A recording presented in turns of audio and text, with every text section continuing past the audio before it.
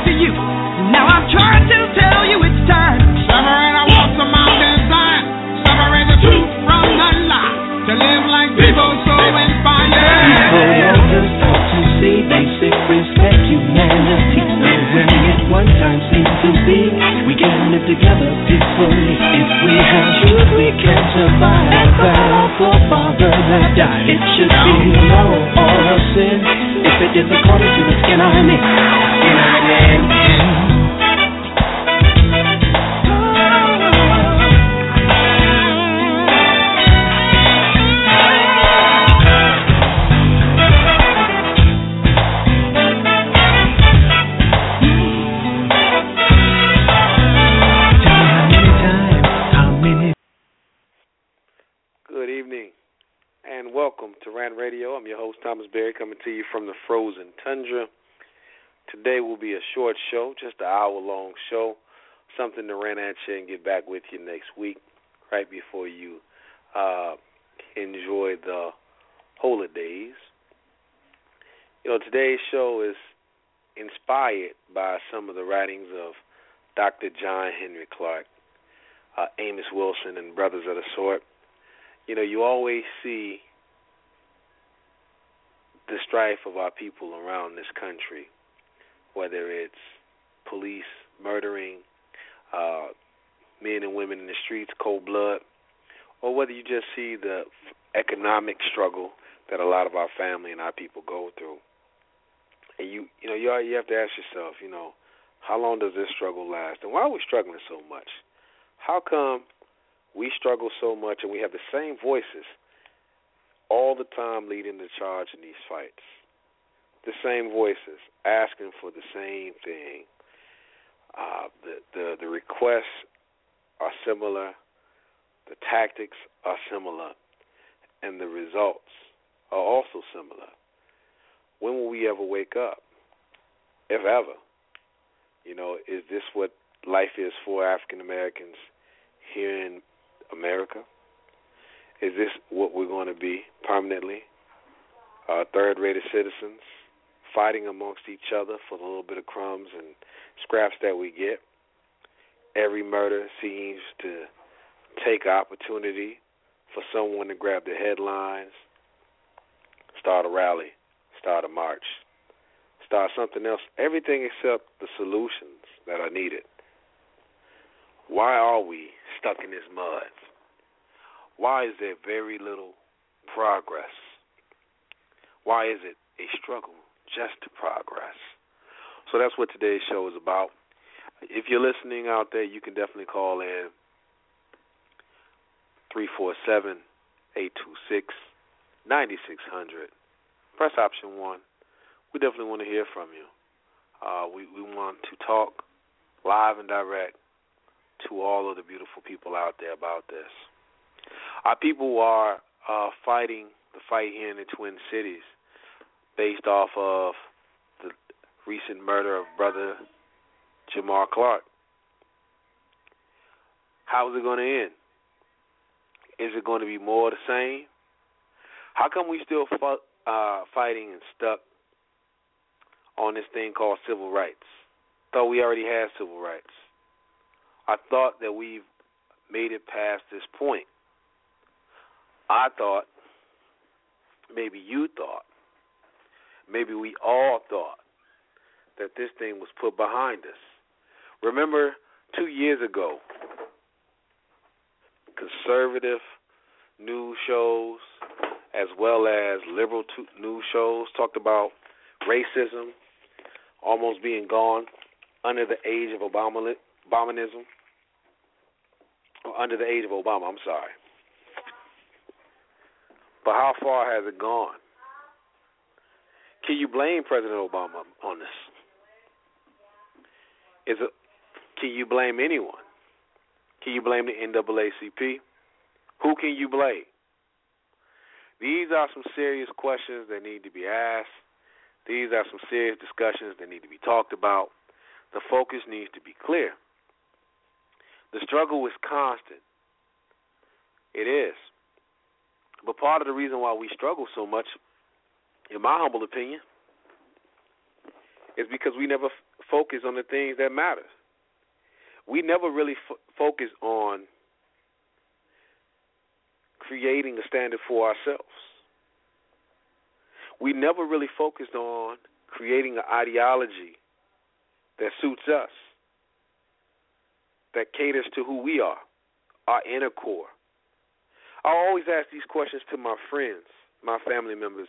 Where do you get your morality from? What book do you pick your morality up on? It's a lot of bickering and fighting amongst the men and the women in our community. The women feel like they've been wrong.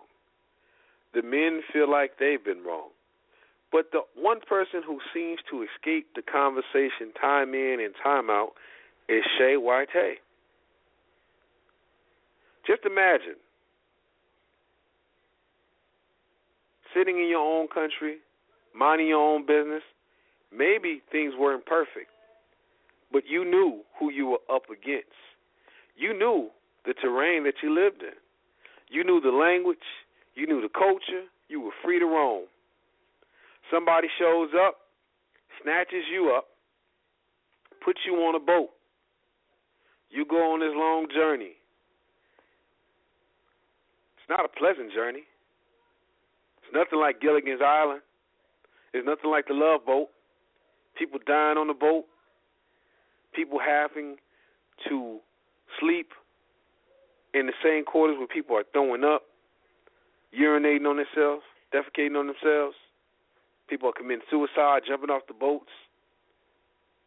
And then you make it over here after this long journey, if you're lucky. Were you being sold to a strange person, taught a strange language, forced upon you a strange religion, and a strange set of morality? I have to ask the question, when we say what we are to one another, under whose morality are we saying this? Where do you get your moral set? Ladies and gentlemen, the moral set that you might be using might not be universally accepted. It might be universally forced on the back of colonialism, imperialism, but it might not be universally accepted. Why is it African American men and women are the main ones fighting this whole gender war by ourselves? I saw a meme, what is it called, memes, something like that, where the person, the meme said, how for us it's a badge of honor to be the only black person in the room. We think that's big. Now just imagine how we translated that into gender. How we're picking who we're going to date, who we're going to mate with, who we're going to marry, based off those assumptions. Based off somebody giving somebody a job. Nobody is saying, hey, I have to be married to a business owner. That's not even, I should say nobody. Very few people are saying that. See, that's not part of the criteria anymore. Our criteria is what white folks tell us our criteria is supposed to be. Then we start using these words that we learn in their schools.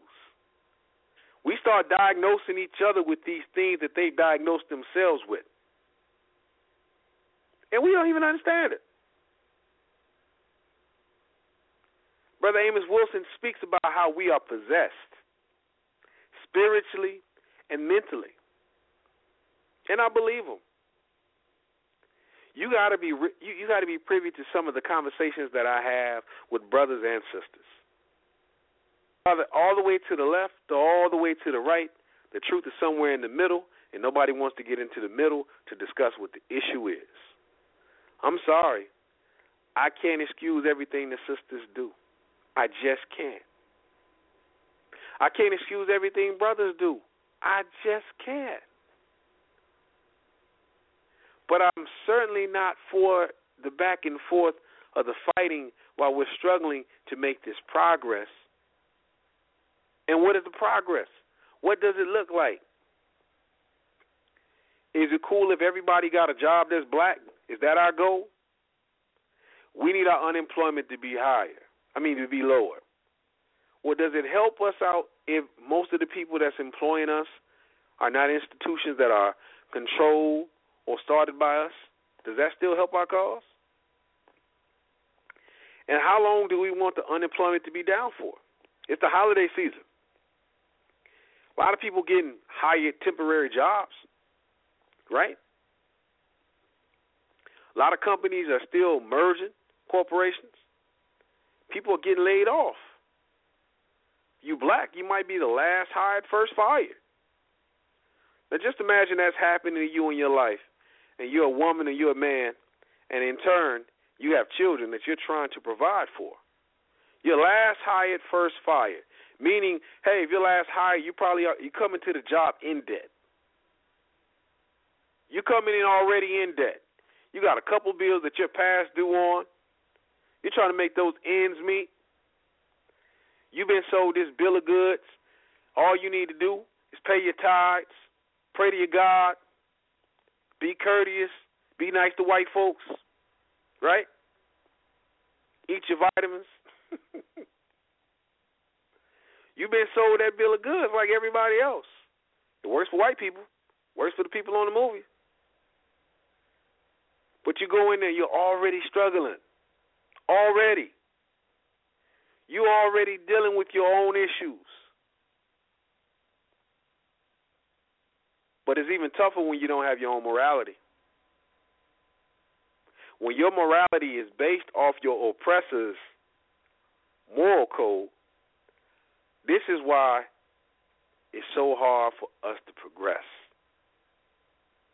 Because we're not setting the standard, the bar. I see it locally all the time. First time somebody get killed, got to have a march. And then after the march, there's another march. And after that march is another march. Never mind the economic issues. Never mind the education that's lacking from our children. Never mind that. See, because we are not controlling the dialogue. We are not controlling the playbook. Just imagine you're playing on a football team, for all you NFL lovers out there. You're playing on a football team.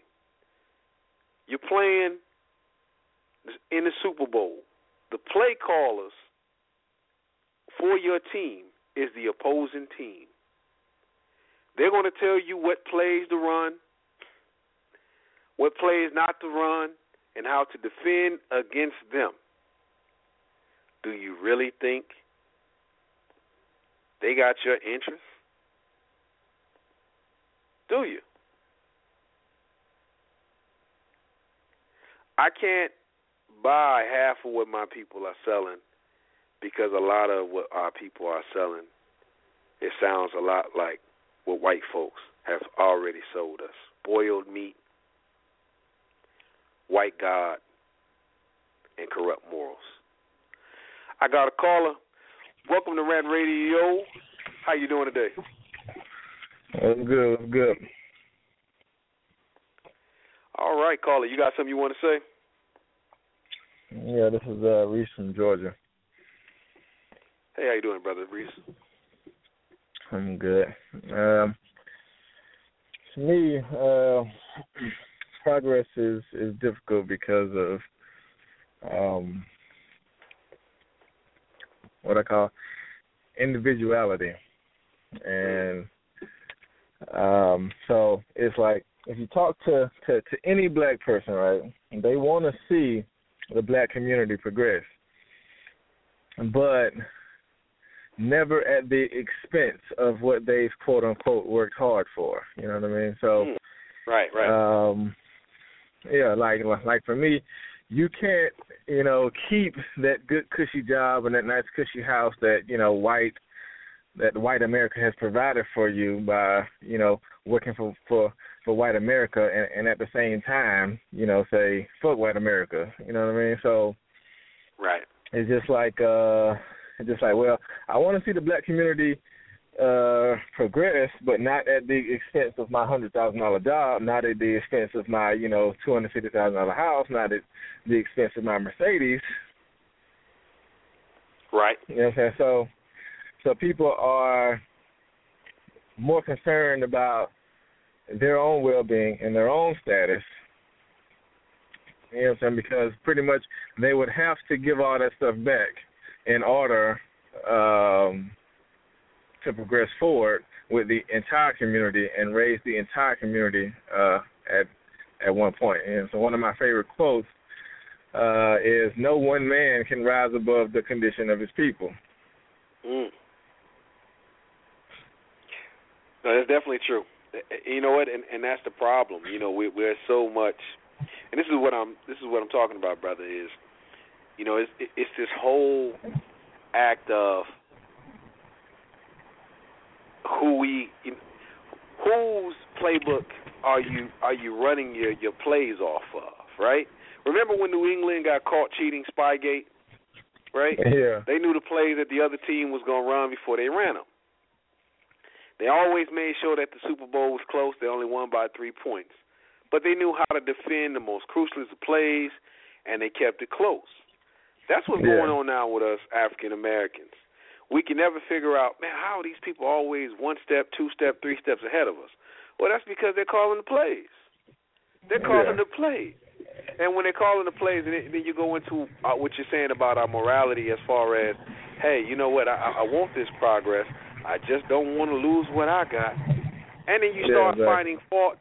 Then we start finding fault with the people who are trying to get us over the hill. This is part of the reason why Marcus Garvey couldn't take us where he wanted to take us. There was too many of us that said, hey, man, look, I like what this white man is giving us. You talking about going back to Africa. Man, I don't know nobody over there, right? Yeah. I don't know, but like what's crazy is, right, it's like I noticed how reluctant black people are to pick up the move. But, it's like white people conquered the globe, right? So they came out of Britain and Europe, and they came down to Africa, they conquered Africa, and they moved their families and everything to Africa. You see what I'm saying? It's like there's white people that will say they're from South Africa. You see what I'm saying? Because they was born there, raised there, because their grandparents was there. You see what I'm saying? Right. But their heritage is Dutch or German or something like that. You know what I'm saying? Right. But they picked up their families and moved to South Africa. Right. And pretty much made that their home. And, us blacks over here are scared to pick up and move to Jamaica or move to Haiti or move back to Africa. You see what I'm saying? Right.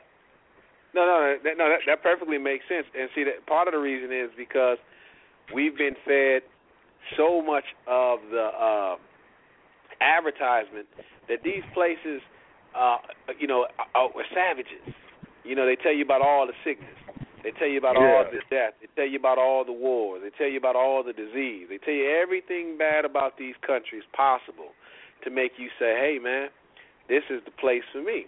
But in the end, you have to ask yourself, man, okay, well, if it's the place for you, how are we faring? And if we're not faring, we need to ask ourselves why. And why is everything else so deadly for us, but it's not so deadly for white folks.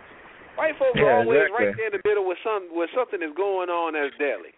But because I guarantee you, if you go to Jamaica or you go to Haiti or you go to any of these countries in Africa, there's gonna be white people there.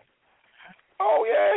Oh man, listen, I was just in Mexico last year, and this little island that we were on in Mexico, white folks was there. A white man had the biggest mansion out there, right? Yeah. So they're everywhere, and they're everywhere. They go everywhere to prop themselves up as kings and queens. We're the ones who are scared to take the risk based off of the misinformation that we've been given and the programming. And that's the one thing as a people we haven't learned yet. You can't take everything that these folks tell you at face value. You can't just take what they say and the advertisement where everything else is just bad and everything that they got here for us is oh so good. Well, if that's the case, then how come we're still doing bad? Explain to me why we're doing bad. The same moral set. I ask these sisters that be telling me about how religious they are in church. Well, man, if all that stuff they said about what's supposed to happen in that Bible is true and you're following the code, how come you're still so damn miserable? Because it got to be something to it. If you're still miserable, code to attack, or you got the education, and you got all this stuff that they told you. See, because this is the things that we don't understand. We follow their blueprint, and then we still find misery. And notice, the people amongst us who do not follow their blueprint, the people that's amongst us that are not so fooled by the false morality that they're giving us, out of us they seem to be the most happiest. That's something something that has to be said. Yeah, because their blueprint is to simply, amass material possessions. You know what I mean? Like, and so it's like you get your happiness from having more than the next person. You know what I mean? So but that can only supply so much. You know what I'm saying? So much gratification. You know what I'm saying? Because so most black people, it's like, okay, you're doing so like let's say you make $100,000 a year. You know what I mean? Like you're doing better than most black people, but compared to a lot of white people, that's the average. This is normal. You know what I'm saying? So when you look back on kind of where you come from, you can smile, but then when you look where you at, it's kind of like, okay, well, I still have the It's like, even though I have a nice house, well, my house is the crappiest that's on the block. So, now I feel sad because I'm trying to keep up with this next person that's next door that just got this or got that. And that's the whole goal, is to keep you in that consumption mind. So you got to keep being the consumer. You got to keep thinking like the consumer. And, you find out, they've done studies where they say, hey, the person with the biggest house are normally more miserable.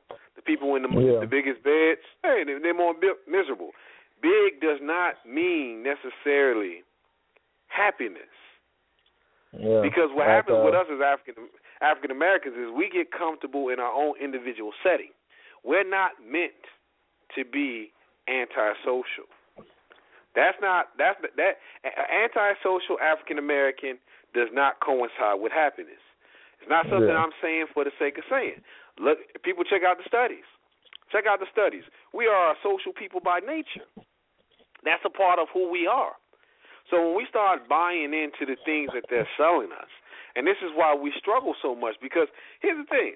Notice with everything that we do, when you talk about progress, when we talk about, hey, over the past 30 years, what has held us back? The first thing you point to is the decay of the family. And the reason why you point to the decay of the family is because if the family is decayed, 9 times out of 10, somebody is set in isolation. Well, if you're isolated from your family, and that takes away from your happiness, I don't care how much money they throw at you. If you can't have a family to share the money with, then the money don't really mean much. So we're teaching our children to chase the money. If you meet a family and you say, hey, man, this brother and sister, they got 6 kids. Well, they might be married with 6 kids. One of us is going to say, man, that's a lot of kids. And then the next line is going to be, well, man, how would all those 6 kids, how were they going to, this is the words I've heard, how can they nurture these children in a healthful manner.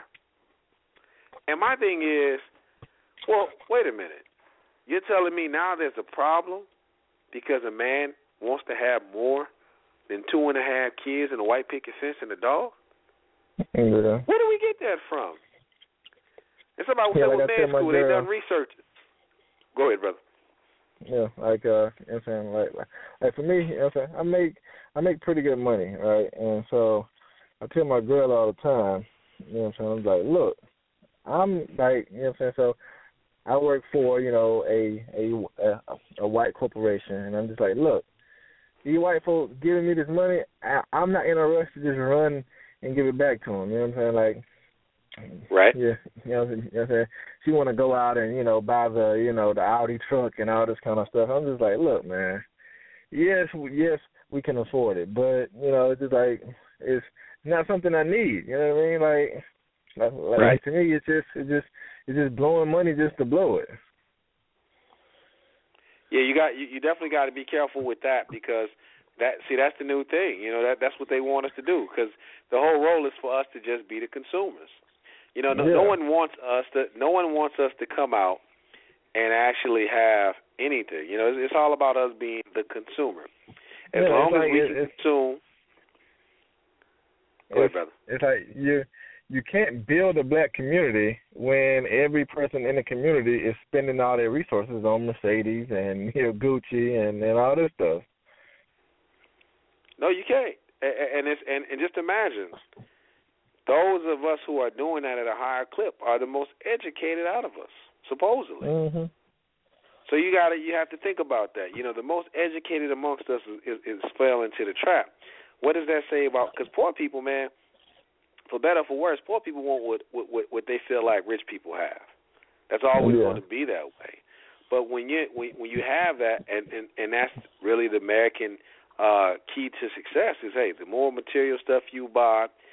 The more, really to be honest, more isolation you put yourself in, the more happy you'll be. And this is why so many of our people suffer. And, you know, I'm always trying to explain that to folks all the time. Like, hey, you might think, you know, that this stuff, you know, is helping you progress. There is no progress in having material things. The progression starts with family. Progression starts with community. You know, if you really want to be happy and be healthy, build people up around you. Instead of saying negative things about those people all the time, just, hey, speak positive vibes. Be positive. Get out and do positive things. Build the people up around you. Make those people feel as if they are as special as you feel about yourself. When everyone around you in your circle are good financially, spiritually, and mentally, and physically, then you're doing something. If you're the only one, man, you are in isolation and you're going to be knocked off that board quick.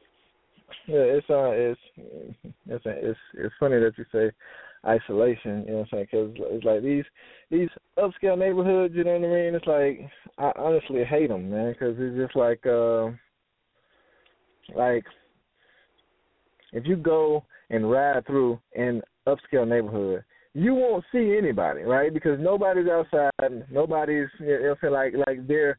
It isn't a community at that point. It's just like, well, this family lives here and they stay in their house. You know what I mean? But it's like when you go through poor areas, everybody's out, everybody's conversing, everybody's, you know, mingling, moving back and forth. You know what I'm saying? Like a community should. Exactly. And see, and that's the thing. That's the catch right there, right, brother?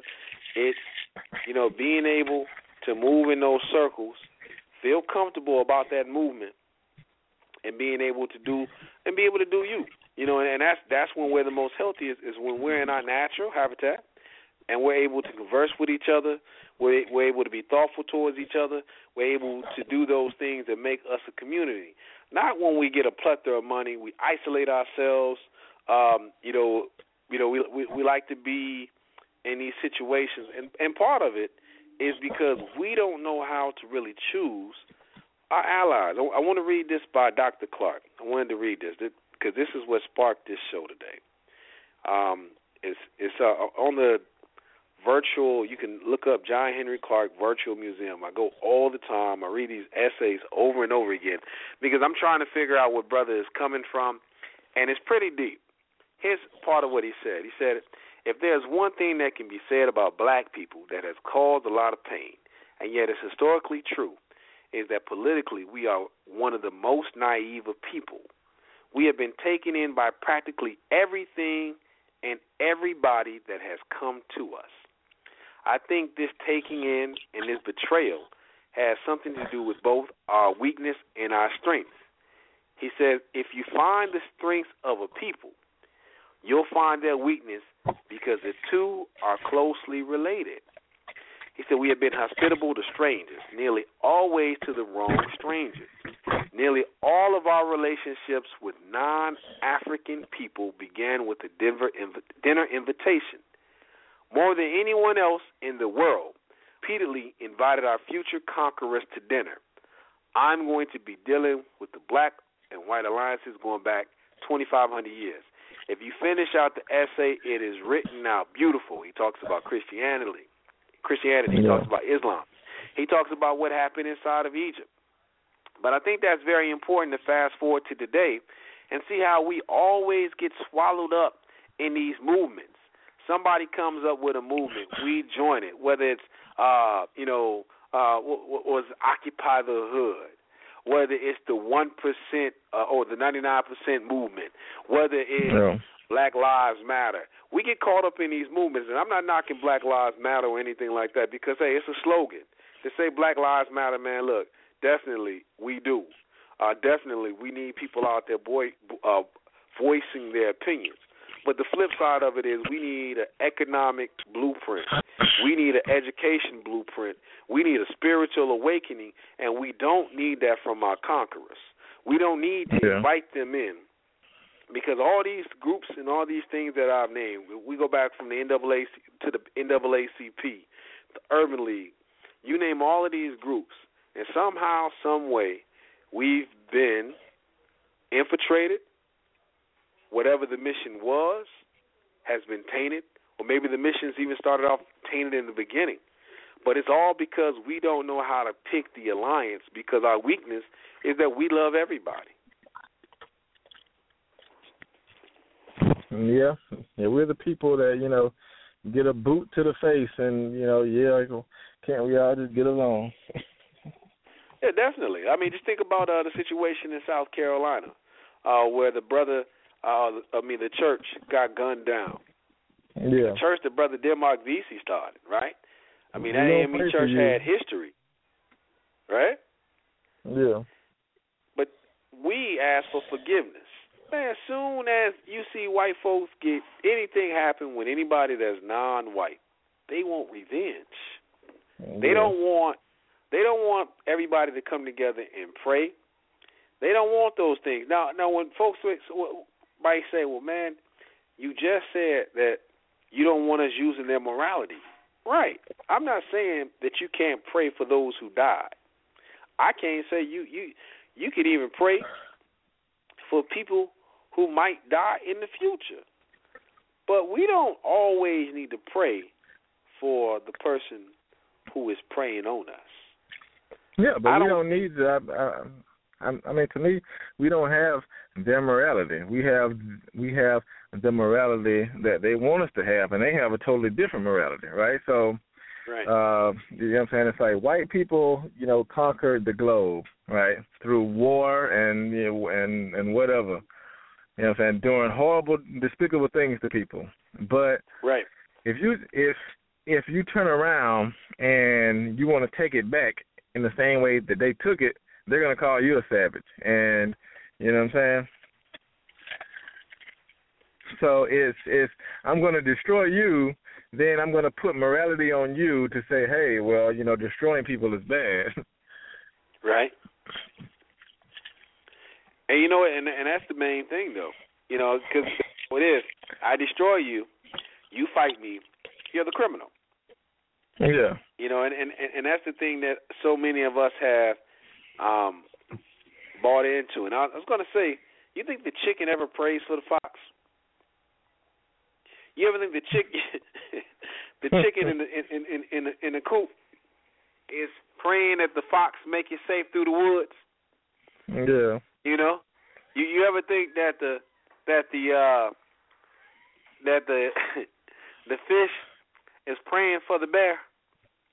Make sure that the bear make it through the winter so he can be right here at the end of the stream trying to bite my head off, claw me to death. Exactly. So we our problem is that we have what I call slave morality. It's slave morality. It's their morality because they gave it to us. They gave it to us because it's the morality that fits a slave. You know, if you watch anything, I always point this out to my wife and anybody else. I say, hey, man, if you ever watch how white people portray themselves on television, it's okay for the white man to conquer. The white man is all right conquering. The white woman cheers him on. He got black friends that cheer him on. Man, he sleeps with all the women. He conquers all the nation. He gets all the money. Man, he might cause the chaos, but still is the hero because he saves the day. Just imagine that. You cause the problem, and then you fix the problem that you caused, and you're still labeled a hero. Nobody else can do that but the white man. and part of it is because everybody else that's fawning over what he does is using his moral code. You know, that's why they have a lot of issues with the Chinese. People who have liberated themselves financially from them, liberated themselves from them spiritually and mentally, who can objectively look at it and say, man, that bullshit y'all talking, man, I don't see, hey, that's some bullshit. Yeah, exactly. It might work on the Negroes over there, but it ain't working on us.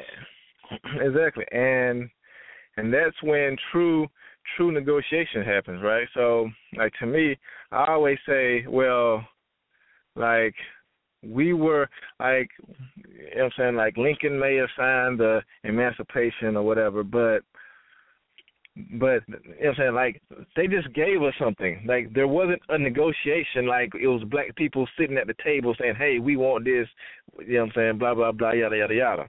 Now, with other groups of people, right, and what makes them valuable is, well, we got something that you want, and we got the power where you can't just come and take it. So you got to negotiate with us. You know what I'm saying? Right. So they bring the Saudis to the table. They bring the Chinese to the table. They bring the Japanese to the table. They bring the Indians to the table. But for us, we really don't have anything they want at this point besides our labor. You know what I mean? So it's like, well, there's no need to bring us to the table to negotiate anything because, you know, we've taken everything from y'all already. No, that's very true. And, you know, and that's what hurts the most is that no one has to negotiate with us. Because at the end of the day, we pretty much willfully given up everything that we possibly could have.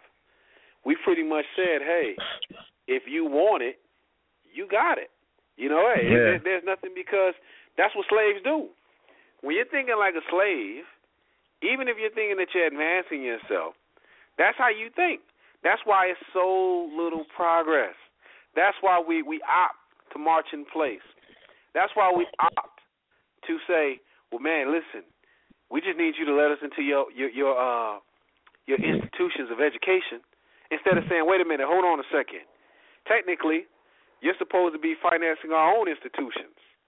We got institutions that we're paying tax dollars to. You know, there's a lot of we don't ask for our institutions to be better. We ask to get into their institutions. We don't ask for. We talk about police brutality, but we're not talking about creating a security team to protect our own communities that are not nonprofit. These things are nonprofit. It's trained by people who look like us, people that you can actually trust. Get the landlords in the community to say, hey, your property owner, the people who live in this community look like me. You need me so we can keep this thing down. Hey, look, you can pretty much price out the police force if you want to. Trust me, you can. Our people just have not been able to think progressively enough, because what truly happens is that once we are caught in the crosshairs, we get back to thinking like a slave. Yeah, we get back to thinking. Go ahead, brother. Yeah, like the Chinese don't have to go out there and march. You know what I mean? Because it's like, well, either, you know what I'm saying? It's like, well, our country is strong enough to go to war with you, and we also don't have to come out and march for rights when, you know what I'm saying, when a random Chinese person get gunned down, because, well, we could just stop selling y'all this because y'all really need this. Right. And that's what that's what we need to get back to.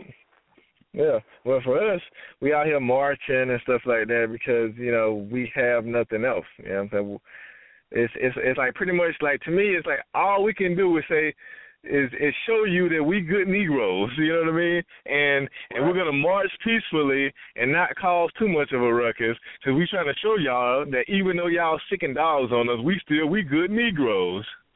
Right. And that's the catch-22 is, no matter how nice you are, no matter how good you think you are, and this is part of the slowing of progression. When you're being good we're not necessarily doing these things to make. We don't do this like here's the thing. We're not trying to prove to each other that we're good people, which we should be.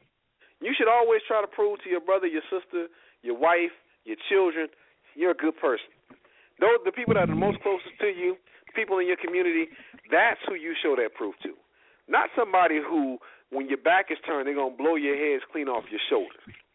That's not a person you have to show and prove to. You understand? Because that person, no matter what you do, you can go back and look at the lynchings back in the day. People had on Sunday dresses, Sunday suits, and they still were being lynched. They still were being hung. Nobody really cared what those people were trying to prove. You can prove that you're good all you want to, but how far has that gotten us? And see, that's part of that psyche. So if we could just shake that, if we could do what you were saying, if we could start building the institutions that allowed us to have the productivity to say, well, you know what, man, brother got killed over on Martin Luther King Drive. He was unarmed, da-da-da-da. This is going to cost somebody. Tomorrow, we shutting down shipment to everywhere. Or tomorrow, financially, we're pulling our money from this bank. Because, see, this bank right here, they give the police department X amount of dollars annually. We're pulling our money from that. All our houses that are financed by this bank, man, listen, what we're going to do is we're going to refinance, get everything from up under them whatsoever. Because, see, when you start talking that money, this is one thing our people are scared of doing. When you start talking that money, that's the thing that got Malcolm killed. That's the thing that got Martin killed. None of this other stuff that we think got them killed. It's the finances. Because when you start talking about creating institutions and bypassing their institutions, that's when they get truly offended. They can tell you all day long that they don't want you at their schools. They know they tell you that because you're going to go. Trust me. Don't go. Yeah. Don't go. Support your own. If we truly wanted to progress fast, that's what we would do. Yeah, like, to me, it's a lot of, uppity Negroes out here that, you know what I'm saying, that, like, they get angry about, like Mike Brown and Trayvon Martin and stuff like that. But they don't get angry for the same reasons, right, that normal black people get angry about, right? So for them, they get angry because it's like, well, I've achieved in my life. I've proven that I'm a good Negro. You see what I'm saying? And then when they see some random kid get gunned down, they think to themselves, well, that could be my kid. You know what I mean? Because the police officers aren't going to stop and say, hey, is your dad a doctor? Okay, well, we're not going to shoot you. Right. You see what I'm saying? So that's why they're outraged. They're outraged because they can't escape of what it means to be black. which that, is. Let me bring in another caller, brother. Go ahead. Definitely, but let me bring in one more caller here. Thank you for calling RantRadio. Caller? Yes, sir. Can you hear me? Yes, I can. Yes, sir. Yeah, I'm calling from Michigan. Yeah, the brother's making some very good points, but, I'd like to make just a couple of quick observations. And some of the reasons, basically the black community is like a battered wife, the battered wife syndrome. The question is that, well, why don't you just leave, right? And I believe that's an overall question of the black community. This love-hate relationship we have with European culture, right? So the question is, well, he only beat me twice this month. Right. So maybe that's progress. So if the black community does not have the ability to leave the house, right? Right. So we'll leave and go next door. Well, next door is his uncle, right? Or we'll leave and go to the east. We'll go to the East Coast, right? So you're not escaping the battered wife syndrome. And I think we should at least keep that in mind when we begin to be critical, of the black community. And we do have a split personality. But now the issue of being economically, politically correct. In America, 90% of, and now this is key, brother, even if you say you're going to be economically, politically correct, 90% of all Africans living in America work for white folk. I mean, before you ponder a quick answer, that's critical. No, because that means they're feeding you, right? Right. So he said, oh, well, I'm going to quit shopping at Walmart. Well, they'll fire your ass, right? We got an answer for that. Fire all the Negroes first. Right. Or better yet, don't let the Negroes in there to get no more Coca-Cola and hamburger meat. Right. It's real talk, brothers. Okay, here's my last observation. The political consciousness, if it's alive and it's organic, it adapts, adjusts, and makes the best moves. Right. Black folk, where we lost our the life in our consciousness, whether it be political, economically, is when we turned on the concept of Pan-Africanism. Meaning this. Here's what Marcus Garvey told you. He said, I've been around the planet, so I'm ready to draw a conclusion. I don't give a damn where you see one or two successful Africans in the diaspora until you see a strong Africa controlled by African people. You will not see a successful group of Africans in the diaspora anywhere. That's some powerful shit, brother. Here's what it does. It moves the bar again, saying this. Now, this is where you tie the brother's comments. You can manufacture, we can be part of manufacturing on the continent. We can control that process, and he's absolutely correct. You're going to have to be able to do two things. You're going to have a military to whoop his ass, right? Right. You're going to have some that he needs, like some tobacco or sugar or some that the crackers crave it. If you can't kick his ass and you have absolutely nothing, you produce nothing that he needs, you're not ready for war. Now, what gets us ready is wiggling around here in America, which we've done all the wiggling we can do. We tried to create communities, nation within the nation. Been there, done that shit, right? Right. So where do we go now? Because we've already tried that shit. Boycotting. We're going to withhold our money. Hell, all they got to do is cut off the damn EBT cards. Right. So where's the next enlightenment of consciousness as it relates to our political, economic, and social thought? We abandoned Pan-Africanism, so where do we go now? So that's the question. You know what? I think, in my opinion, I think what we need to do is what the slaves did. We need to practice Pan-Africanism, but we just don't need to boycott. We don't need to voice it. That's not the one thing that I've noticed that we have a hard time with dealing with this adversary who sits and plots and plans in the secret. They don't tell you nothing up front. They're doing all their things behind closed doors. Our issue as black people now, we got to tell everything, every disagreement, every way we think. We got to let the world know. Yeah, hey, I got to take a shit. That got to go on Facebook. So we have to start asking ourselves, can we get back to planning in secret? How the slaves would plan a revolt. You don't have to say you're Pan-African. Just be Pan-African. Do things the Spend your money with your people without telling the world you're spending your money with your people. Build institutions without telling the world that you're building institutions. You have to move like the Jews do. No one knows what the Jews do but the Jews. Get in some rooms without cell phones, without telephones, without laptops, without computers. Sit down, practically plan this stuff out. Execute it. We have to control education.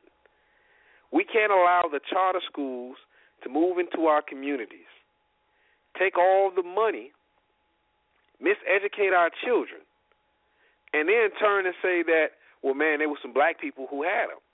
Well, because it's black don't mean they're right. Because like you're saying, brother, they're not Pan-African, right? They don't care about the advancement of our people. They care about the advancement of their dollar. So we have to stop being so naive. And I think once we shake our naiveness about how we go about doing this, I think that's the start. We got to stop being so gullible.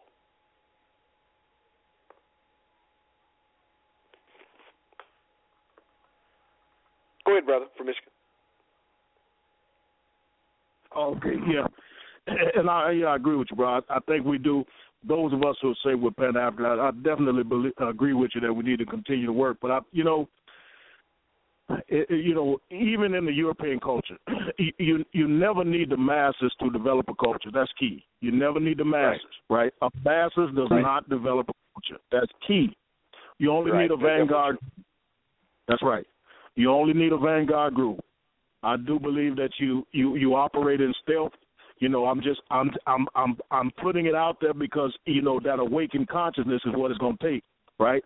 So the entire planet is spending its energy trying to see what it can get out of Africa or what Africa has to offer. The only one who is this silly ass African in the diaspora, right? This silly ass African in America, in the UK, in China, right? In London, in France. This silly ass African who does not want to connect himself to the continent. And here's the other thing. There ain't no fucking quick fix. Period. That's true. We talking about 100 years, right? And I ended with this here. Now, this going to sound cold, but no one can answer this question. Who told us that the African American has to be a major player in determining how the African race moves into a global position of power? That's true.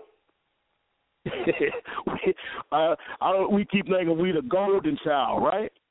Maybe the African made the fucking golden child. Right. So that's back to, those of us who are Pan-African living behind enemy lines. I believe you're absolutely right, brother.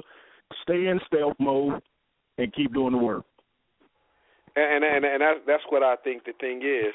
I think one of our major, I think we fell so much in love with politics. And I think that when you're politically naive, politics is the last thing you want to mix yourself up with. And that's where we're at. And people ask me all the time, why don't I actually do anything with politics? And I'm like, man, if I would do anything with politics, do you know how many black folks I would have to convince on what to do and how to do it? It's like it wouldn't even be worth it, because by the time you explain everything to the naive folks, they'd be getting your throat slashed. So it's not even worth it. Politics ain't the key for us. We need to really figure out how can we move this ball in silence. If we're gonna take on the political, if we're talking politics, it's only to get a small move on the chessboard. It's not the checkmate. It ain't even a check. A politician don't get you a check or a checkmate. That's right. You're on point, bro. I tell people, and I've been a politician. I was an elected official. Okay. Electoral politics is the weakest, listen to me, it's the weakest form of political power. Electoral politics is actually the weakest form of political power. You're absolutely right. You only use electoral politics to maintain something that you built.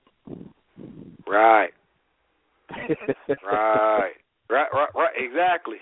And when you don't have anything that you're standing on, that you're building, that's already built, man, all these politicians do is they go in and they do the bidding of the people that already have stuff in place. That's all they do. That's right.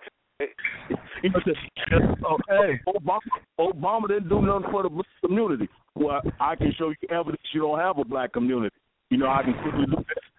Show me the political agenda of the black community.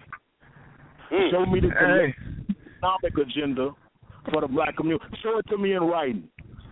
Hey, have you guys ever seen Boardwalk Empire? Yeah, definitely.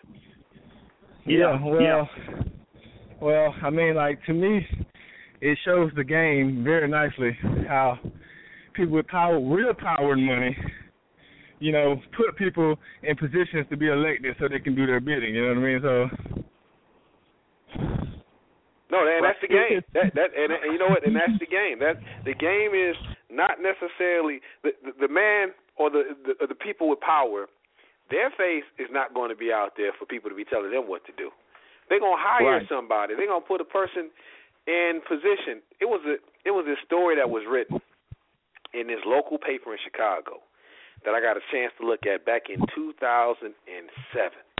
And this paper was this Jewish paper, and they were talking about President Obama and the money they put behind him and the things that he was going to do for them. They blatantly said, hey, look, man, he's in here. He's going to move this ball forward. We got some issues in the Middle East we need to clear up. We got some more people we want gone. You think Saddam Hussein, we want Gaddafi gone. We want some other people gone. They wanted the war with Iran badly. Like Brother said, when you ask about what he's done for black folks, there is no black agenda. Matter of fact, here's what's crazy. Black people will fight you faster than anybody else if you ask that question, what has President Obama done for black folks? Now, just think about that. A slave, it's like a dog. A dog mad at you because you're questioning its master on the treatment of the dog. And I'm not even saying that President Obama is the master. It's the political system that's the master. It has nothing to do with President Obama because he's just like every other African American. He's a slave to the system. He's doing what he's been told. Well, you look at the powerlessness of the Congressional Black Caucus, right? So this is supposed to be your cream of the crop as it relates to your political leadership within this European culture. So you spend 6-7 months pounding the pavement to get one of them elected, and you thinking that they're representing you. But here's what the European culture turns right around and does, right? It'll go meet with the brother and sister, hey, okay, we need this done here. And you got two options. We can give you a brown paper bag with $1 million in it and you can vote this way, or we're going to whoop your ass. Now, you can't provide any threat to a black elected official, and you haven't amassed the organization of money where you can say, well, we're going to offer you $1 million too, and we're going to whoop your ass. Right. See, so that's why when you get deep into European politics, that's what makes it so weak, is because they have so many trump cards they can play once you put somebody up there, right? Right. That's too many trump cards. Take this money or take this bullet. You choose. And in most cases, the black folk gonna take that paper bag. Yeah, because nobody wants to die, and right. That's the thing to me, as checking out how we've played this game so foolishly. Right. We don't truly understand that. We don't really understand that the more we've given up our mom and pop businesses, the more we've kind of told our children, hey, you don't need to go to Grambling. Why don't you go to Georgetown? Man, John Thompson coaches the damn team. He ain't the face of Georgetown. It's some cracker that run Georgetown. It ain't a black school. That's just how it works. And we kept falling for, Jordan is playing in North Carolina. Oh, that means don't send your kids to the HBCU that goes to that's in North Carolina. You just send them over to the Tar Heels where they'll fake for them African-American studies just so they can get an easy A. The slap in the face of that. The slap in the face of that. And then it's, go ahead, brother. I was on the show, brother, and I told, they was celebrating because that sister, took her ass up on that flagpole and pulled off that Confederate flag. I said, now what we should have done was whooped her ass and said, now you go put them white folks' flag back up there. That ain't none of our business. See, we get sidetracked too easy, man. Fuck them flags, man. Let them folks fly their flags, man. We operating in stealth mode. We know who they are. Let them fly their Confederate flags. This they shit. We understand that. No, you know what? And that's the whole thing. Because as long as we keep fighting over the trivial stuff, right? That's my point. The flag. Destroying symbols of power isn't the same thing as destroying the power that's behind the symbol. Exactly. See, and that's what they want. I was watching this CNN show last year. Tim Wise was on. It was him. It was Tim Wise. I think it was young brother Lamont Hill, and his white lady. And I want to end the show on this. This is really where we're at as a people, and this is how naive we are. The white lady, they were talking about racism. It was right after the Mike Brown situation, and the white lady said, "Well, in the end, it won't matter. 10 years from now, everybody will be beige."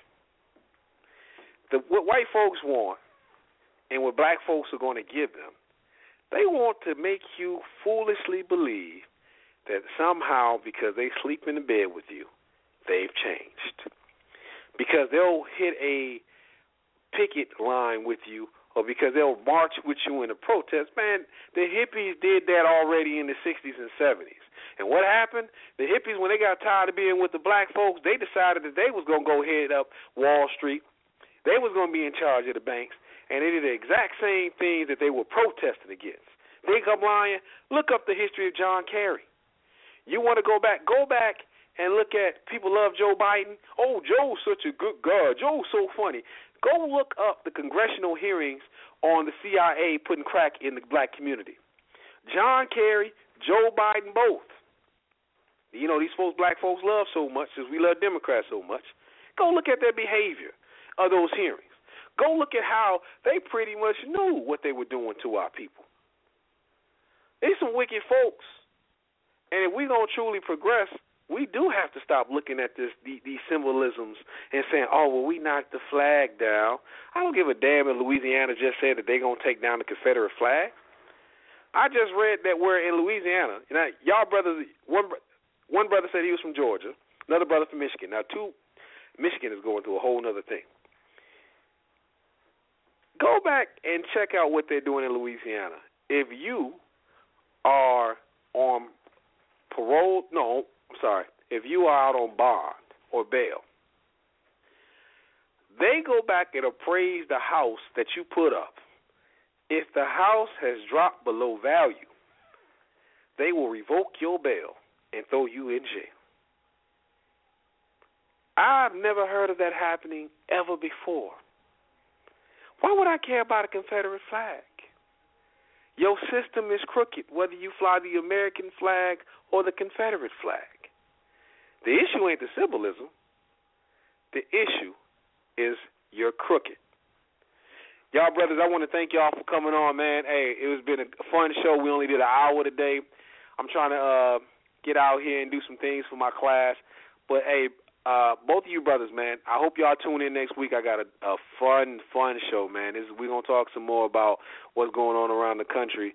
We got some things going on in Minneapolis that I definitely want to bring Brother Adrian Mack back on. But I appreciate y'all calling in, listening to the show. I know Lanisha's out there listening. Thank you as well. It's been real. It's RantRadio for this Thursday. You know, if it's Thursday and it's 7 p.m. Central, we ran. Peace, y'all.